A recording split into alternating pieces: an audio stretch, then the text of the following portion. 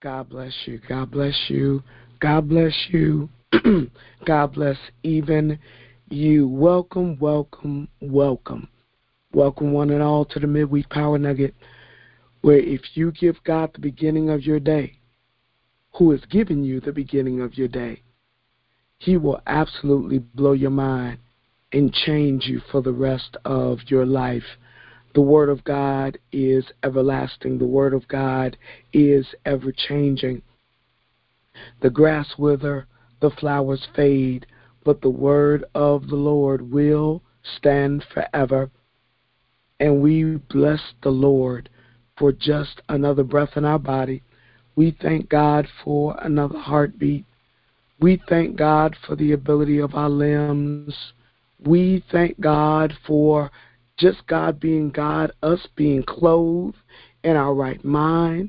We thank God for, again, Him being God. We even thank God for every ache we felt this morning. Come on, somebody.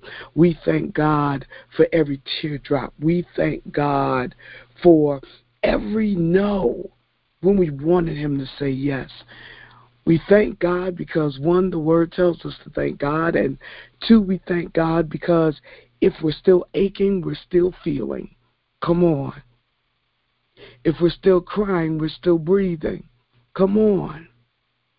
If we are still thinking about that no, that means that God still has the ability and will give us that eternal yes.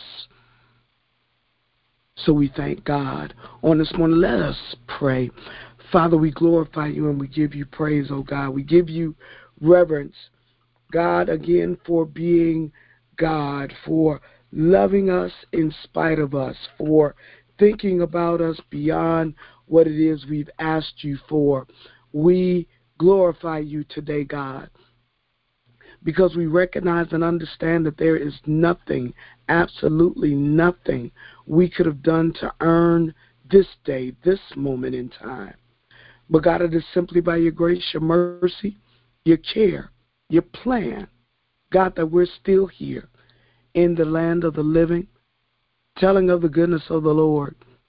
God, we bless your name and we honor you for keeping us on your mind. Everything might not be the way that we want it to be. Everything may not be the way that we've asked for it to be. Everything may not be all that it's, as we sometimes say, cracked up to be.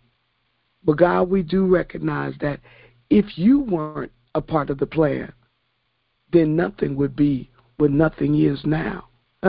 We would have nothing. We would not have hope that springs eternal. We would not have the ability to think that there's a brighter future. We would not think that anything better could come if you weren't a part of the equation. So, God, we thank you. We thank you, God, for keeping us last night, and thank you, God, for waking us up this morning. We thank you, God, for all of the highs and all of the lows we experienced on yesterday, because it just gives us the ability to experience the highest of highs on today. God, we pray as your word speaks to us on today. God, we pray that your word would give us what it is that we need, what we stand in need of.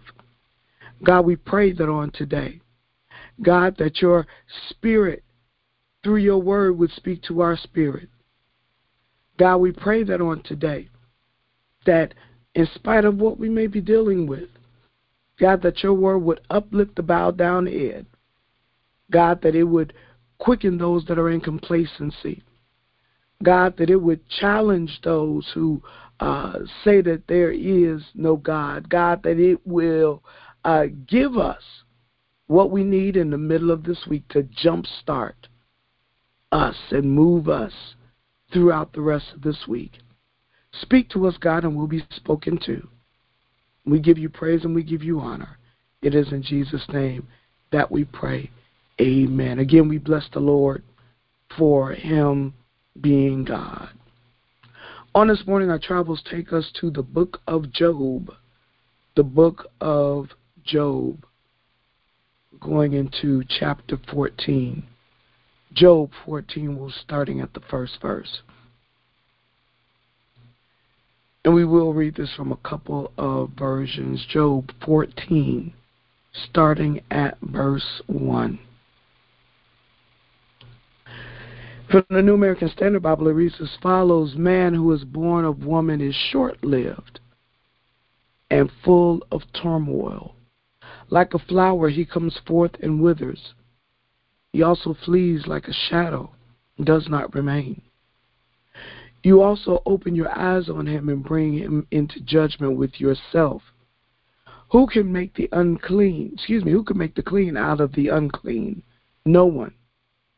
Since his days are determined, the number of his months is with you, and his limits you have set so that he cannot pass.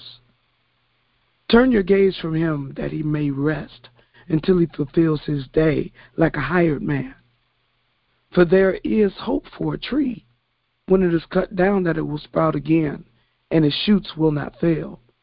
Though its roots grow old in the ground, and its stump dies in the dry soil, at the scent of water it will flourish, and put forth sprigs like a plant. But man dies and lies prostrate. Man expires, and where is he? As water evaporates from the sea and a river becomes parched and dried up, so man lies down and does not rise. Until the heavens are no longer, he will not awake, nor be aroused out of his sleep. Oh, that you would hide me in Sheol, that you would conceal me until your wrath returns to you, that you would set a limit for me and remember me. If a man dies, will he live again? All the days of my struggle, I will wait until my change comes. Let's read this from the New Living Translation. The New Living Translation. Again, we're in Job chapter 14, starting at verse 1. From the New Living Translation, it reads as follows: How frail is humanity! How short is life! How full of trouble! We blossom like a flower, then wither. Like a passing shadow, we quickly disappear. Must you keep an eye on such a frail creature and demand an accounting from me? I should have prefaced from the beginning, this is Job talking to God. This is Job talking to God. Start at verse 1 again. How frail is humanity? How short is life? How full of trouble? We blossom like a flower and then wither. Like a passing shadow, we quickly disappear. Must you keep an eye on such a frail creature and demand an accounting from me? Who can bring purity out of an impure person? No one. You have decided the length of our lives. You know how many months we will live, and we are not given a minute longer. So leave us alone and give us rest. We are like hired hands, so let us finish our work in peace. Even a tree has more hope. If it is cut down, it will sprout again and grow new branches. Though its roots have grown old in the earth and its stump decays, and at the scent of water, it will bud and sprout again like a new seedling. But when people die, their strength is gone. They breathe their last, and then where are they? As water evaporates from a lake and a river disappears in drought, people are laid to rest and do not rise again. Until the heavens are no more, they will not wake up, nor be roused from their sleep. I wish you would hide me in the grave and forget me there until your anger is past. But mark your calendar to think of me again. Verse 14, can the dead live again? If so, this would give me hope through all my years of struggle, and I would eagerly await the release of death. And the word of the Lord is blessed. Sounds odd to say that that's blessed, how Job was speaking of God. But I do want to encourage you on this morning that although Job spoke to God out of his frustration, out of everything that he was feeling at the moment, these few moments, I want to tell you that joy does still come in the morning. That verse starts off, if you go in the King James Version, you may be familiar with verse 1 in chapter 14 of Job that says, man who is born of a woman is a few days and full of trouble. You may have heard that scripture in that way. I didn't read the King James Version, but that's what that first verse is saying, and that's what you may have heard before.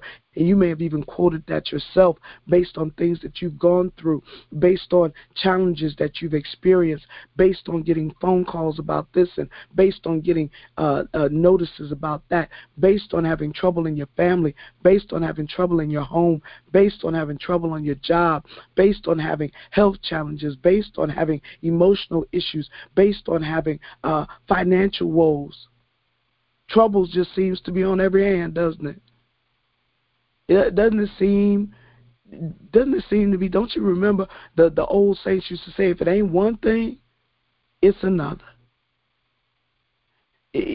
Does trouble seem to continue in your life? And you're trying to figure out, well, am I just not saved the way I thought? Because then you start talking about yourself. God, I'm sorry. I'm sorry I feel this way. I'm sorry I said these things. I'm sorry I thought this way. But then your frustration comes back up and you find yourself almost reciting the same stuff all over again.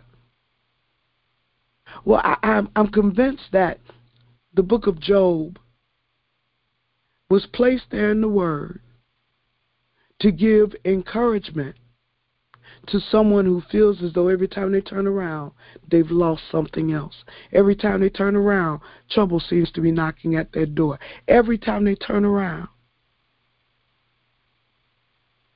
But Job was honest with God. We sit and we smile and we nod and we don't tell God our troubles. Can I just help you with something? God already knows. So why are we not being honest with God? Well, how we feel. That's what Job is. I'm convinced that God sent me to this scripture today to encourage you that you can be honest with God. See, the enemy told you, the enemy's trying to get you to believe that you're not as saved as you say you are. You're not as delivered as you say you are. Because you're frustrated with your life. You're frustrated with what's going on. Job seems to be frustrated with God, doesn't he? Doesn't it sound like, must you keep an eye on such a frail creature? We wither and die. Why do you occupy your time with us? No, isn't there something better you've got to do? You've already told us how long we're going to live. You set the boundary. Nobody can cross us. Why don't you give us a break? Why don't you ease up? It's basically what Job was saying. But do you notice how I ended at the verse 14 in chapter 14?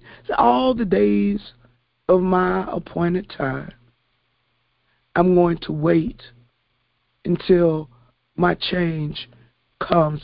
Listen, Job was not the only one that experienced trouble. You had Daniel in the lion's den. You had the 3 Hebrew boys in the fiery furnace. You had David. You had Jeremiah. Come on. Mary, the mother of Jesus, who had to watch her son die on the cross. You had John on the Isle of Patmos. You had come on, the Apostle Paul. Come on. And now you've got you. No, you may not be able to tell the story and tell of the experiences of the Apostle Paul. You may not have literally walked into a fiery furnace, but there's been some fiery furnaces in your life that you found yourself being in. And it's in those fiery furnaces that the faith in God has to kick in like never before. Job is our example, you all, of hope on today. He suffered a great many things. And it was out of his troubled and painful truth that he spoke those words. But understand this.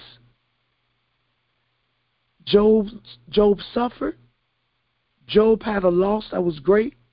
The enemy came back and attacked his body.